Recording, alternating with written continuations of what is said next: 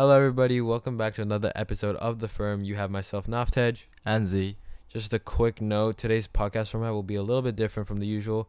We were given the opportunity to interview the CEO of Grab, Anthony Tan, at his headquarters in Singapore. However, we could not record the actual interview due to long approval and review processes of the audio that would be needed for us to upload it on Spotify.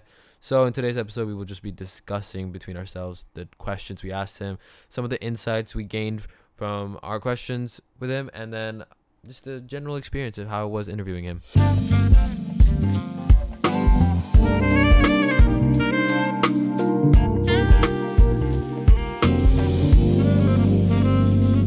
So we actually decided to do the interview straight after school. So I just came to the Grab headquarters in my school uniform, but Z had some extracurriculars that he actually had to take care of beforehand. I actually had a badminton game. That was my final championship game. But, of course, I didn't have to show up. And, yeah. So we should all be thanking Z for skipping his badminton match. Yeah, you're welcome, guys. But anyways. Yeah, so we came to the headquarters. It was actually super nice. It was really nice location. It looked really cool. And we were greeted by one of Mr. Tan's employees. I believe she was the lady who actually helped set up everything. So huge thanks to her. She basically made it all happen. But yeah, she just took us through a little bit of why the format is, why it is, why we can't, interview him, whatever. Why we can't record him.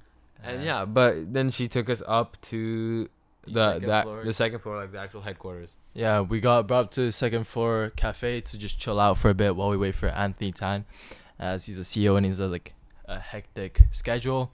So yeah, something that was really interesting while I was going up to the second floor was there's these did you see these cartoons where I guess neon lights figures or emojis on the side of the wall? Yeah, these little rainbow emojis just glowing up the escalators. I don't know.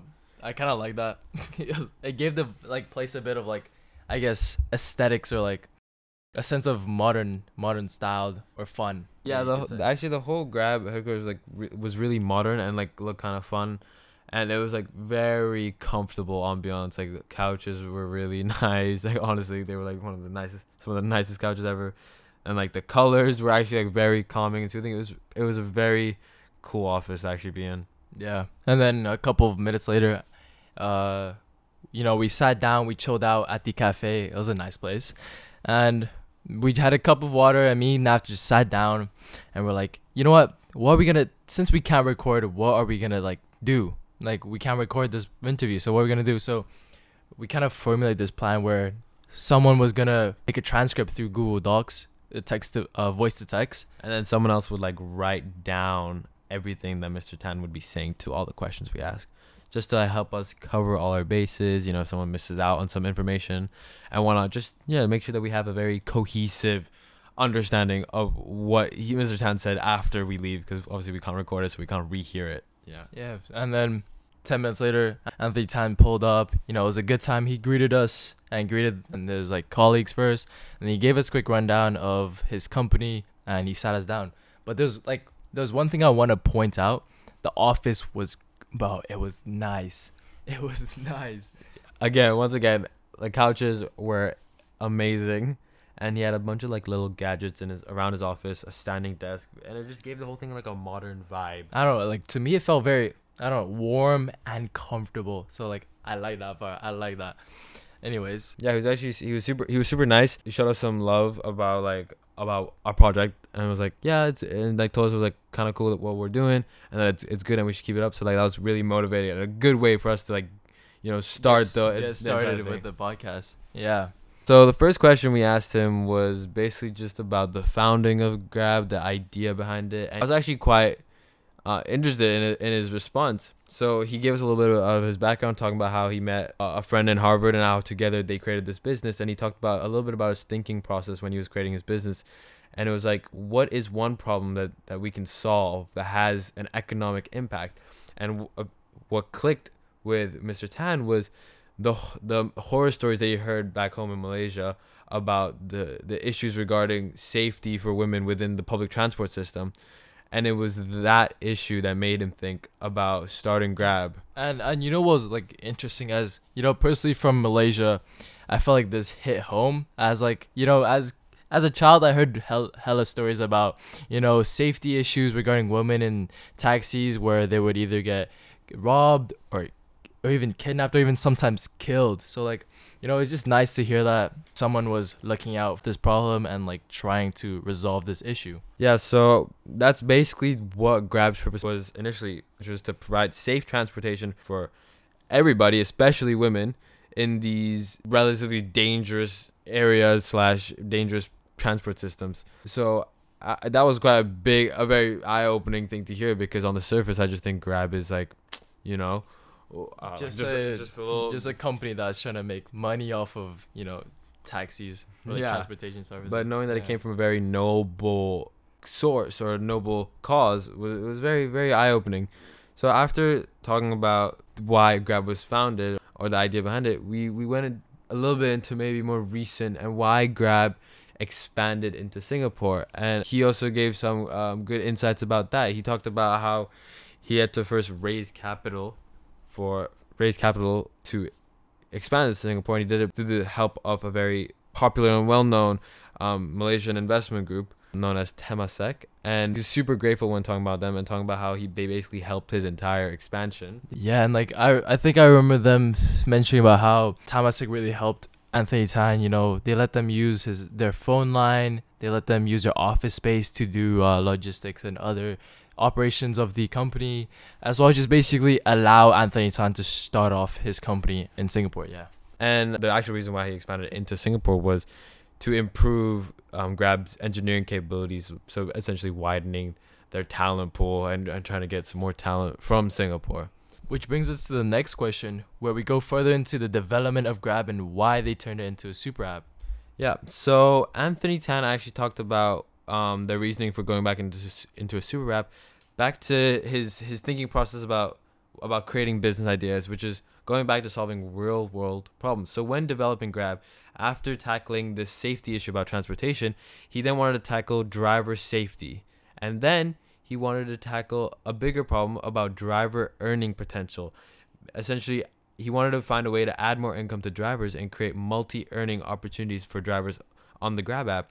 And the way he did that was essentially the food app, Grab Food, was a way for drivers to earn money during dead hours where people weren't really, you know, using Grab to go from one place to another, but instead using Grab to order food, which was another opportunity for drivers to make more money. And this was done by creating two separate apps initially. Yeah, but like I think they couldn't really handle the two apps operating at once. Yeah, like the logistics of it were a bit messy. The costs were very high. So going to the reason why they actually made a super app is logistical and operational issues that arise from having two different platforms for different services. It just wasn't efficient. So they merged it into one app, which is great for Grab as well, because obviously it made it more efficient and cut costs. But it was also incredible for consumers and very easy for consumers to use. Yeah, because I think all the lifestyle apps were on one platform, such as Grab Mart, Grab Food, and Grab Transportation, which were all on one, and other features. But now that all the lifestyle things that consumer needed, they were all in one app in one location where they're more easily accessible. It just made the entire consumer experience very efficient. Yeah, so that was also the other reason for creating the super app, just to provide more services on one app to just appeal to a wider need from consumers. So like that's why they also added financial services and obviously the things that Z previously said, like GrabMart and whatnot.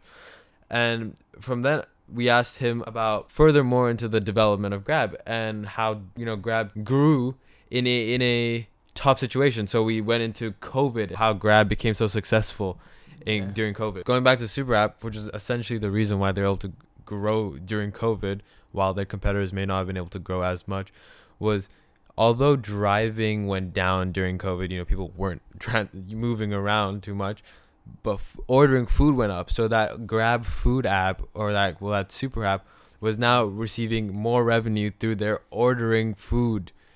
So it was this portfolio of services that essentially was the main reason why Grab was able to stay prevalent, stay successful during COVID times as well. Yeah, as we all know, businesses were struggling during COVID, and so it was kind of good insight of how Grab thrived through this tough times. And some of the insights he gave us was compared to those competitors, as they said that how their systems and operations were thriving through this time.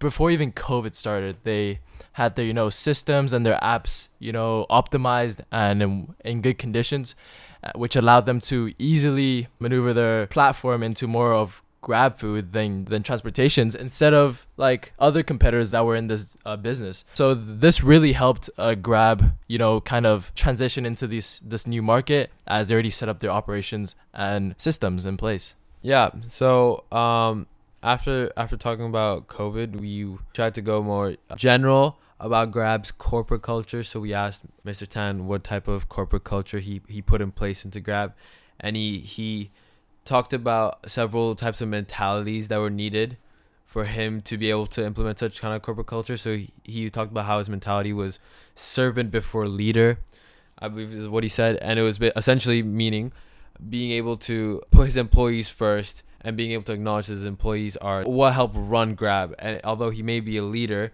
he needs to acknowledge their needs, their wants, and acknowledge their importance in supporting Grab. Yeah, and there's like something really interesting that stood out to me was how they have this thing called the 360 colleague feedback, where every month they conduct this feedback where colleagues are able to be fully transparent and express their thoughts on how Anthony Tan can become a better leader or CEO. And they usually provide improvements on what he can do, as well as different things he's doing great as a CEO. And he likes this as it puts him in a position where he's fully vulnerable and susceptible to feedback, where he can improve as a CEO and just become a better leader in general. And also, what I found really interesting in this was that he also brings this 360 feedback into his household, where his family, his wife, his kids sit down at the dinner table, and they talk about their day and what mistakes they made throughout the day. And then he goes into how they could improve and what things they also did well throughout the day. So this was pretty interesting to me, where they sit down and do this feedback. Yeah, it was very interesting to see that he was able to take this corporate culture in the company and also implement it back at home. And going back to Anthony Tan and the corporate culture within Grab, he talked about his previous mentality and how he had to change that when becoming a leader of a company. And he talked about how he used to be very pompous, and how a little bit about how he was a hardcore atheist, and how he had to change this mentality and be more humble, as he learned that all successful people are humble. And talking about all these values, Grab has essentially a motto or values that they put in, which is called 4HDNA. And it's basically these 4 key values that they value the most in Grab, and they expect all employees to hold within their person. Humility, hunger, which essentially is like knowing that life is tough and knowing that you have to grind it out, take the pain, and just work harder than others to achieve your goals. Honor, being able to own up to your own mistakes and be able to be honest with partners and each other. And an example that Anthony gave was how there's this $1 million deal that they had to reject, since they couldn't keep up or fully meet the needs of the company that they were dealing with. And so through this example, it shows how honored they are to their work, and how transparent they are, and how, I guess, ethical they are as a company. And $1 million is a big amount of cash. $100 million is a big amount of cash. And the fact that they knew they couldn't meet the needs of the company shows that they like to honor their status. Yeah, and how they're willing to own up to their mistakes. And then the final H is heart, essentially caring for the people that they work with, caring for their employees, caring for the community that they're around. And one thing that really stuck with me when we're talking about this question was how serious Mr. Tan was. He was talking about how in the company they value this corporate culture very seriously, and they've actually fired people that don't follow or believe in this corporate culture, which was really put corporate culture into perspective, because I felt like, who really cares about corporate culture, right? I mean, you've done some internships before. Yeah. And yeah, like in those internships at the start, when they're taking me through the onboarding process, they're always talking to me about this corporate culture, and I'm just thinking, okay, yeah, just don't be a jerk to people, right? Like, corporate culture is not that important, and corporate culture is definitely not that big of a part of the company, but I don't know. Yeah, I just thought it was like, okay, yeah, just be nice to everyone. So, but I realized that it was actually a way that they build a community within the culture, within the company, and they're able to, create trust, create personal connections with each other, and just work as a more cohesive and bonded unit. And this took us to ask Mr. Tan more about his characteristics. So we asked him about how he describes his own leadership style, as well as what attributes he thinks makes a great CEO and a leader. Which brings us back to the point that we made about the 4 HDNAs was humility. He thinks that humility is a big part of being a good CEO, as well as having that street fighter mentality where you gotta fight and never give up on your dreams and goals. And how, like, maybe in a street fight, sometimes you may beat someone bigger than you. In this case, a company that is doing better than you, or a company that is bigger than you. However, sometimes you just gotta own up to the challenge and, fight through this and never give up and pursue the art of excellence and basically bring your company forward and challenge these bigger companies to make your company great.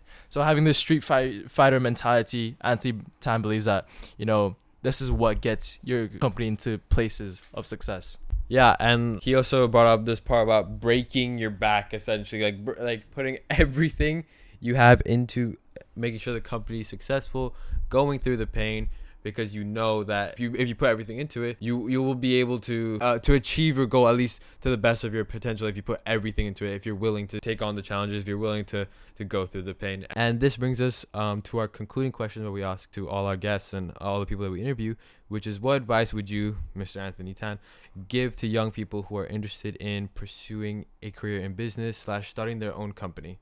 One interesting fact that stood out to me when he was talking about this was how he acts like there's no safety net. This is kind of true, as when he was proposing his idea to his parents, they didn't really support him or believe in this idea that this Grab thing was going to work. So this allowed him to have the sense of having a sense of no safety net. Even though he's rich, he acted like there's no safety net so that he could put everything and all his effort into the company to make sure it worked and it wouldn't fail. Yeah, so it was this ride or die kind of do or die mentality that was able to help him propel into the business world and make him essentially more successful, because it was like, felt that if he wasn't able to be successful, he would essentially be a failure and lose everything. Obviously that might not be the case, but having that mentality made it so much more meaningful when he made these deals, when he created the opportunities or took advantage of these opportunities, and it just created passion with him as a leader. And he also went into talking about, and when starting up a company, you shouldn't just focus on making a company to just make money, as like he mentioned that this was a very dangerous plan or mindset going into the field of business. However, you should focus on a issue that you would be tackling and more towards your own passion and beliefs, instead of just making a company just for the money. Yeah, so this idea of building the cart before the horse, which is what he said, which is the idea of like creating a foundation, creating a passion for what you're doing first, creating a reason, a why for what you're doing, and then maybe focusing on the other aspects of making money, but first having that initial passion and problem that you want to solve. You basically make a, I guess, solid foundation before moving on into actually launching the business. Yeah, so this is how he concluded the interview essentially. Actually technically he also ended it by coming back to the street fight mentality about accepting that life will get harder. If you think something will be hard, 10 times out of 10 it'll be much harder than you have expected it to be. It'll be 10 times harder, and just accepting that and just going into it without any sort of thought like, oh, I'm not gonna back out, I'm gonna keep doing mental barriers basically. Yeah, no mental barriers, and just going into it thinking, yep, it's gonna be hard, it might even be harder than I expected, but I'm still gonna put everything I have into making sure that this is successful and that I come out on top. And this is where we concluded our interview, and it was a very motivational point to end off on, as it left us filled with passion, in the sense that it made us think, wow, we should really be putting 100% effort into our passion project, which is this podcast, and ensuring that every episode showcases 100% of our abilities and shows the best of our knowledge, and ensuring that we provide a top-notch standard in every one of our episodes. This was also like our first time doing this type of interview in real life, so it was a very meaningful experience when seeing Mr. Tan's passion when talking about his hardships and successes that he faced. Also, it was just an overall fun experience. Like Z said, it was our first time actually interviewing someone in real life, because most of all our episodes are actually just over Zoom. So it was very fun to actually go to the office, meet the guest in real life, meet the CEO in real life, actually have genuine human interaction with them. So it was just a very cool and memorable experience that we'll never forget. Yeah. Which brings us to the end of today's episode. I hope you guys liked it. If you have any feedback about today's type of podcast or styled podcast, please let us know. Anyway, see you guys in the next episode. Bye. Bye. I didn't cut you off. You started laughing and then I couldn't stay safe. He was not under the dinner table.